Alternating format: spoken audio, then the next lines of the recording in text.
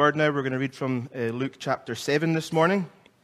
We spent some time last week looking at giving and in particular kind of giving of finances and why we do that and how we're meant to do it and what it means. That was kind of preparing our hearts for our day of giving today. And as we have been bringing our offerings, I want us to look this morning at this beautiful passage of Scripture that shows us just the heart of worship from this woman that we're going to read off in Luke chapter 7. So Luke 7, verse 36 down to verse 50. Let's read God's word together just now. One of the Pharisees asked him to eat with him, and he went into the Pharisee's house and reclined at the table. And behold, a woman of the city who was a sinner, when she learned that he was reclining at the table in the Pharisee's house, brought an alabaster flask of ointment. And standing behind him at his feet, weeping, she began to wet his feet with her tears, and wiped them with the hair of her head, and kissed his feet, and anointed them with the ointment. Now when the Pharisee who had invited him saw this, he said to himself, "If this man were a prophet, he would have known who and what sort of woman this is who is touching him, for she is a sinner."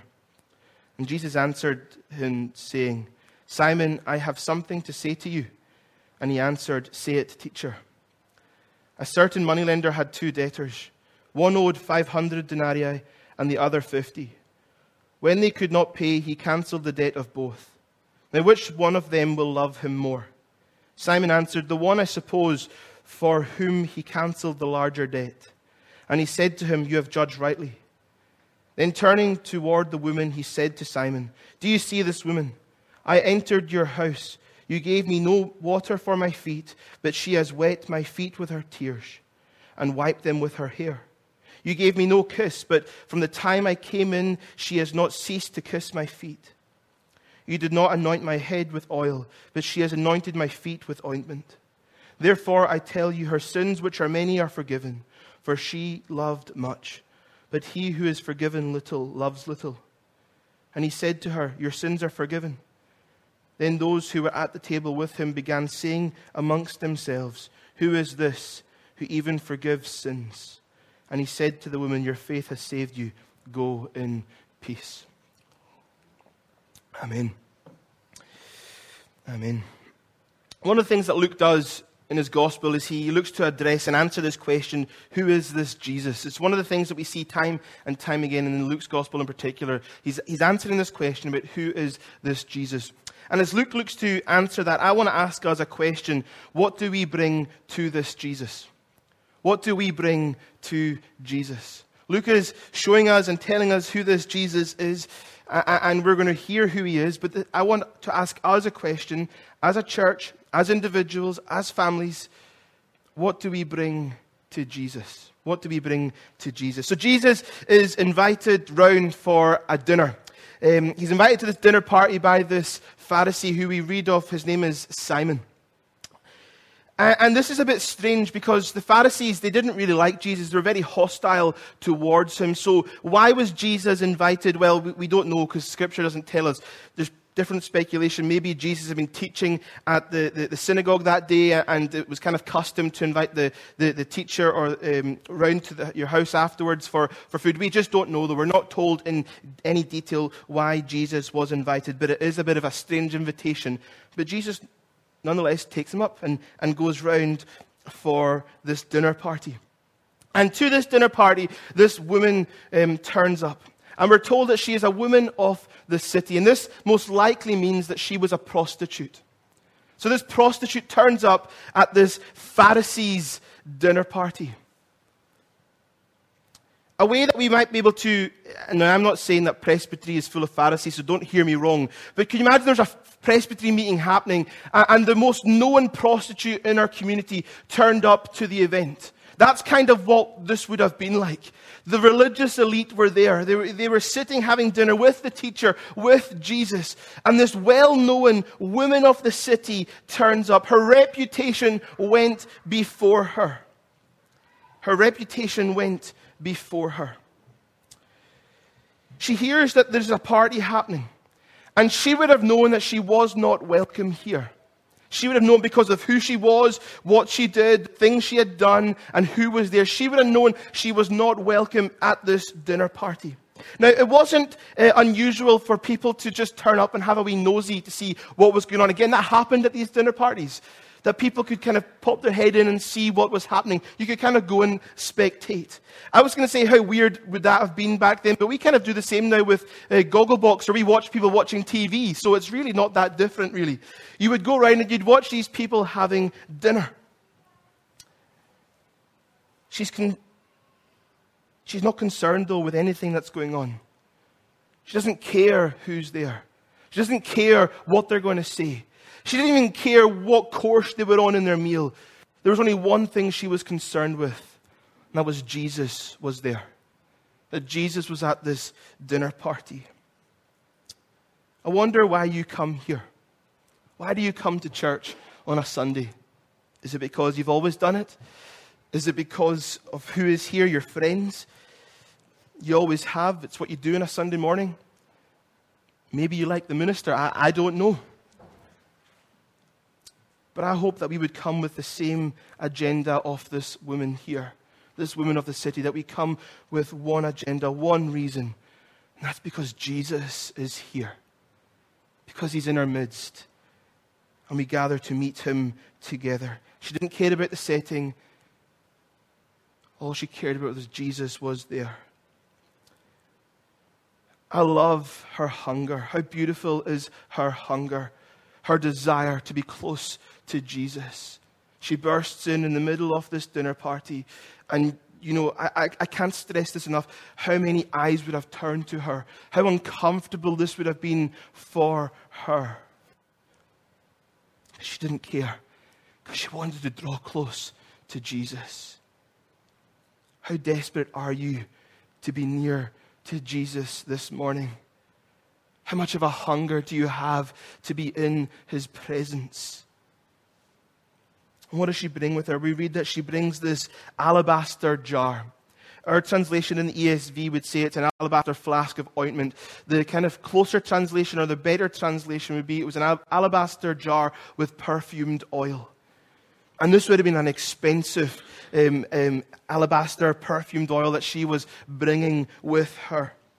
This is perfumed oil that would have been very costly. There's another, we read in the other Gospels, in Matthew, Mark, and John, of a similar thing that happens, where we read of Mary, and we're told her name in John, and we're told that the expense of it would have been. But actually, scholars would say that this was a different one. This is another time that this took place. But whether that's the case, we don't know. But this morning, we're looking at this woman who comes before Jesus to bring this alabaster jar full of perfumed oil that was very costly, very expensive. And the thing about the alabaster jar was, it's not like it had a lid on it. The way it worked was the neck kind of went up the way, and to get the content out of the jar, you had to break the neck. You had to break the jar to be able to pour out its contents. So once it was opened, it was opened. Once it was opened, you couldn't reseal it. This was a sacrificial offering that this woman brought. An uncomfortable offering because of the situation she was bringing herself into, but a sacrificial offering as well, because this was costly. This was an all-in offering. An all-in offering. She was basically saying, I'm holding nothing back here. I'm pouring everything I have out at the feet of Jesus. And she comes into this dinner party. She doesn't care what's happening, and she begins to weep. We read, she begins to weep. And look at how over the top this woman's worship was. She begins to weep. She brings this alabaster flask of ointment, and standing behind him at his feet, weeping, she began to wet his feet with her tears, wiped them with her hair on her head, and kissed his feet, and then anointed them with the ointment. How over the top is this woman's worship? Could you imagine being at this dinner party? Maybe just digging into the second course. Your roast beef has just been served at the table, nice and hot. And all of a sudden, this woman who you know rocks in. This woman with a terrible reputation for the things she had done, which went before her. She comes in and she begins to cry and wet the person you're sitting beside's feet with her tears. So much so she has to start to dry them with her hair. Could you actually imagine? Try and just visualize what that would have been like. Honestly, what would you do next Sunday if in the middle of our service, I've just begun preaching, and somebody who's notorious in the East End of Glasgow bursts through the door crying out, what do I have to do to be saved? I need to be near to Jesus. What would we do as a congregation? What would our reaction be? I would hazard a guess that some of us would be uncomfortable. What are they doing here? Do you not know what they've done? They're a dangerous person. Oh, hang on, Norman was just starting. Could they not come in 25 minutes' time? We're just at the beginning of our sermon.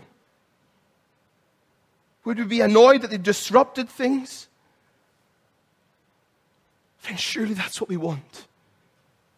We want the lost drawing near to Jesus, having such a desire and a hunger to be in His presence, that they're happy to disrupt what was taking place just to be near to Him.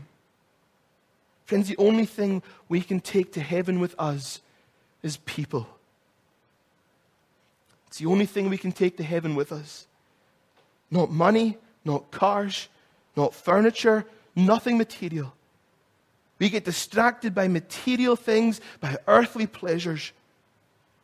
And what I love is that in John's account, when he's speaking about this other woman who were told her name is Mary, when she comes and she breaks the ointment and the perfumed oil at the feet of Jesus, we read in John chapter 12, verse 3, that the house was filled with the fragrance of the perfume.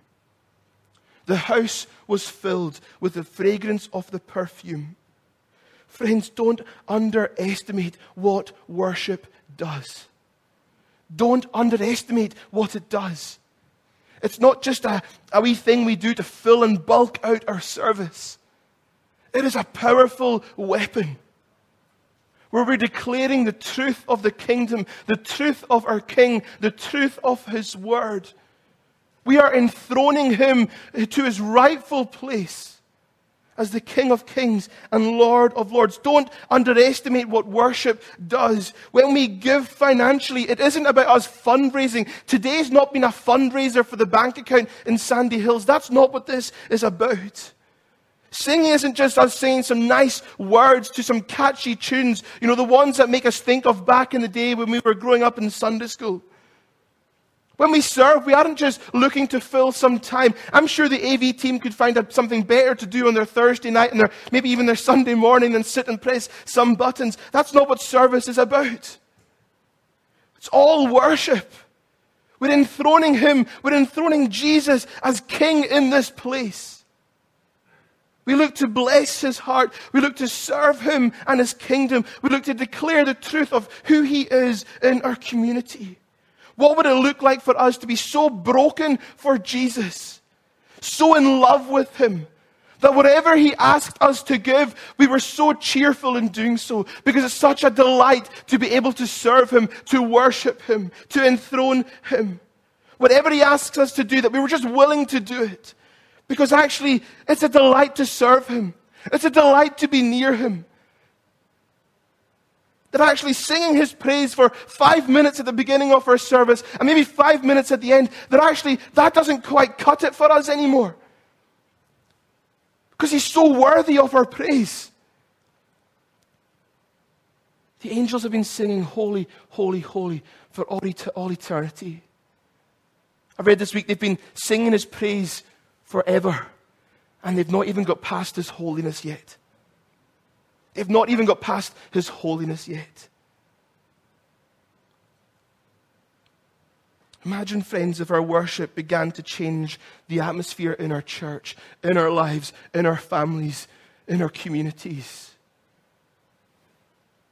I don't know what yesterday has done for our community, where children were singing My Lighthouse and going home, and one parent texted me saying that the kids had it on Alexa all afternoon since the party and all evening. Worship has taken grip in that home. It's leaked out from here. And that's mission. That's what we're meant to do.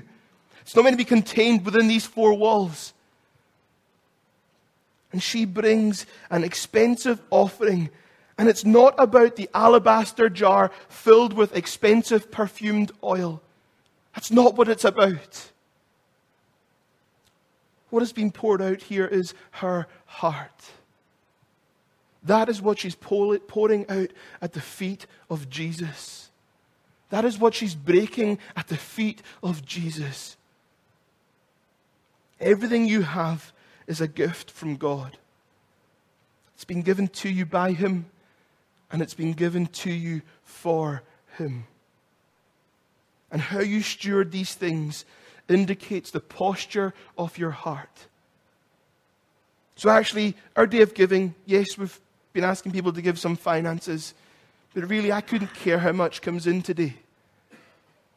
But what I do care about is the posture of our heart here in Sandy Hills. That actually it's broken before Jesus, it's poured out before Jesus, that we hold nothing back for Jesus, that we're all in for Jesus. Just see how over the top this worship is, how uncomfortable it would have been. It says that she's weeping, but actually she is sobbing. She's not just got tears trickling down her. There's so much tears coming out of her eyeballs, her eye sockets, her tear ducts, wherever it comes from, I don't know, that actually Jesus' feet are now drenched. It's at the point where she has to dry them with her hair. That's how much she is weeping, how much she is crying at the feet of Jesus. Why? Because grace was awakening her heart. Because grace was awakening her heart. See, friends, the letting down of her hair was a shameful thing to do. Actually, in biblical times, this would have been grounds for divorce if she'd been married. She doesn't care who's around her. She doesn't care what people are going to think. Do you care what people think about you when you're worshiping Jesus? I know sometimes I do. Oh man, they're going to think I'm weird if I do that. I've got so much to learn from this woman. So much to learn. Her eyes are fixed firmly upon Jesus. She doesn't care about the Pharisees being around her. But we see another heart posture here from the Pharisees. And their eyes aren't fixed on Jesus. Their eyes are fixed on this woman and what she's doing and how uncomfortable it made them feel. I remember before I came to faith, I used to hate happy clappers in church. Why are you lifting your hands? Why are you weeping? Why are you so excited? Just calm down. This is church. Why don't you just calm down? Or, you can't even sing in tune. Just rein it in a wee bit. You can't even clap and beat. What are you doing? Hold it back. Then grace awoke my heart. My eyes aren't fixed on anyone else in this room now. They're fixed on Jesus. She soaked his feet with her tears, then dried his feet with her hair. With her hair. Could you imagine women or men here with long hair drying someone's feet with your hair? How over the top is this worship? And then she starts to kiss his feet and doesn't stop. She doesn't cease. There's 3 beautiful words at the end of Psalm 2 that I love. And they say, kiss the Son. Kiss the Son. And the Pharisees, they knew the Old Testament. They should have known Psalm 2. But actually what she's doing is just following what Scripture was telling her to do. Kissing the Son of God. Kiss the Son. Friends, our world does not need people who know about Jesus. This world doesn't need more people who know about Jesus. What our world needs is people who love Jesus and who love Him affectionately, who are passionate in their love, passionate in their pursuit of Him. You can be around Him. These Pharisees knew Jesus. They knew His name. They knew that he was some sort of teacher. We read that even the demons know about Jesus. The devil knows who Jesus is. But what this world needs is people who love Jesus, who passionately love him. You can be around him and not know him. You can be with him and not love him. What we need is more people like this woman. And she could only do this because grace had awoken her heart, and she pours out her heart in worship, and she offers her alabaster jar in the room. And when that happened, the atmosphere changed. The Pharisees got angry. Can you see what she is doing? Too busy focusing on what was happening rather than on the one who was being worshipped. Could you imagine, friends, like John 12 says, where the perfume it filled the room with its fragrance? Could you imagine such was our offering of worship, that such was the aroma of our worship here in Sandy Hills, that actually it couldn't be contained in here, that it started to seep out the back doors and go onto Baillieston Road, all the way up to Garra Hill, all the way down to East Bank Primary School, right through Mount Vernon, down through to Shettleston and Sandy Hills and the high-rise flats. Could you imagine if the fragrance of our worship, the fragrance of our offering began to awake people to who Jesus was? This woman's a sinner, they said, or he thought. They don't know who this is. How dare we limit the amazing grace of the Lord Jesus Christ? She is a sinner, they said. Friends, aren't we all? None of us deserve it. How dare we judge a heart's response in worship to grace? When you've heard the melody of salvation, when you've heard the melody of salvation and you know that what Jesus has done for you, how can you do anything but dance? Knowing that my chains are gone, that my heart is free, I rose, went forth and followed thee. How can you do anything but smile at the gospel when you know who Jesus is and what he's done for you? How can you do anything but weep when you catch even the smallest of glimpses of what the mercy of God cost the Son of God, what the mercy and grace of Jesus cost him? It cost him his life. That he went to the cross of Calvary for sinners like me, for sinners like you. How can we do anything but weep and just be in awe of what he's done for us? Who were so far away from him, who were still his enemies, but he loved us to the point of giving his life on the cross for us. How can we do anything but weep when we say that in my place condemned he stood? Hallelujah, what a Savior. And Simon just thinks this. And then Jesus knows what's going on in his heart. And Jesus uses this parable to teach him about forgiveness. About who owed the greater debt and how the one who owed the greater debt would love more. Isn't that interesting? Can I put it this way to you? The more you understand what Jesus has done for you, the more grateful you become of him. Your understanding and your appreciation for your salvation will in turn lead you to love him more. It's where we're transformed by the renewing of our mind. The more you realize how much mercy cost, how much the mercy cost Jesus, it will lead you to worship him more extravagantly. Not just lip service, not just token gestures, but heartfelt, all-in adoration, costly, sacrificial worship. And Jesus says to him, you gave me no water for my feet, which was a common courtesy, which should have been done as being a guest in someone's home. But this woman, she's wet my feet with her tears. And she dried them with her hair. Simon, you didn't kiss me. Which would have been, again, an everyday common practice. When you saw someone, when you're greeting a friend, you would give him a wee kiss on the cheek. But this woman, she has not ceased to kiss my feet. And it was a sign of common courtesy to anoint a guest's head with olive oil. But Simon, you didn't do that either. But she's anointed my feet with costly perfumed oil. Do you know what Jesus is showing Simon here? Simon, you have no affection towards me. But this woman has showered me with love and affection. Friends, do you love Jesus this morning? Do you love him? Because if you do, show him. Show him you love him. Do you love Jesus this morning? Because if you do, tell him. Tell him, Jesus, I love you. Thank you for all you've done for me. Every single person at this dinner party came because they were having a party, but she came because she wanted to worship and praise Jesus.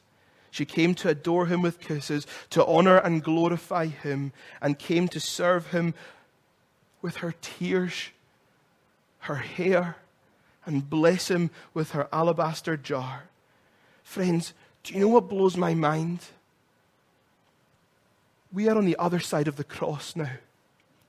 This was before Jesus even went to the cross.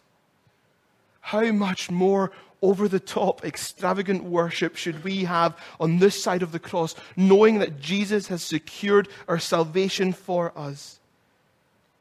And then just in closing, Jesus says, your sins are forgiven. What came to heart here was the verse from Jeremiah 29, you will seek me and find me when you seek me with all your heart. We read in verse 50, your faith has saved you, go in peace. On this Reformation Sunday, justification by faith alone. By faith alone are we saved in the completed work of Jesus Christ. It's funny because Jesus has been talking about love all the time here, but then he says it's your faith that has saved you. She wasn't saved because of the over-the-top love she was showing towards him, but because of her faith. By faith alone are we justified, but her faith led her to where faith should lead any repentant sinner, to loving the Lord our God with all our heart, all our soul, all our mind, and all our strength. Friends, love is the consequence of your salvation, not the cause. Love is the fruit of your salvation, not the root. You're saved by faith. And love is the door to sacrificial worship. And do you know what is beautiful? This woman, we don't even know her name. This unnamed woman, we're told about what she had done wrong. We're told about her reputation. We're told about all these things about her, but we don't even know her name. But her name is recorded in the Lamb's Book of Life. Her name is recorded and engraved in the palms of her Savior. These Pharisees called her sinner. Jesus called her saved.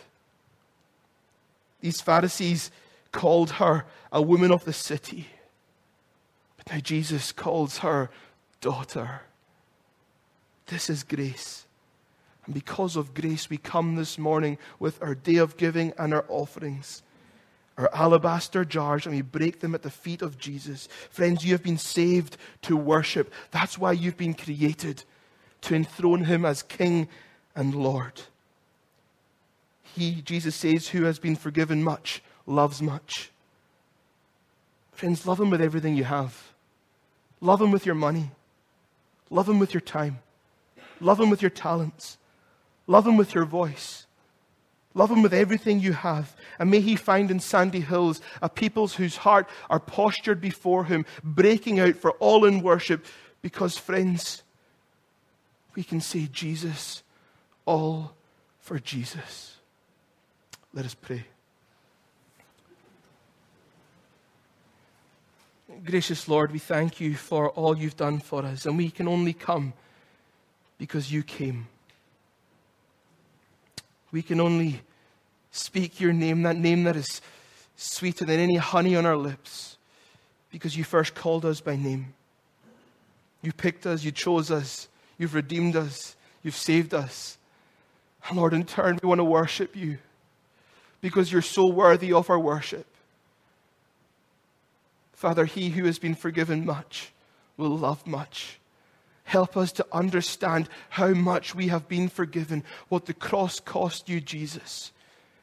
And in turn, would this be a place, would this be a house that is known for sacrificial worship? Jesus, all for Jesus. We love you. We worship and adore you.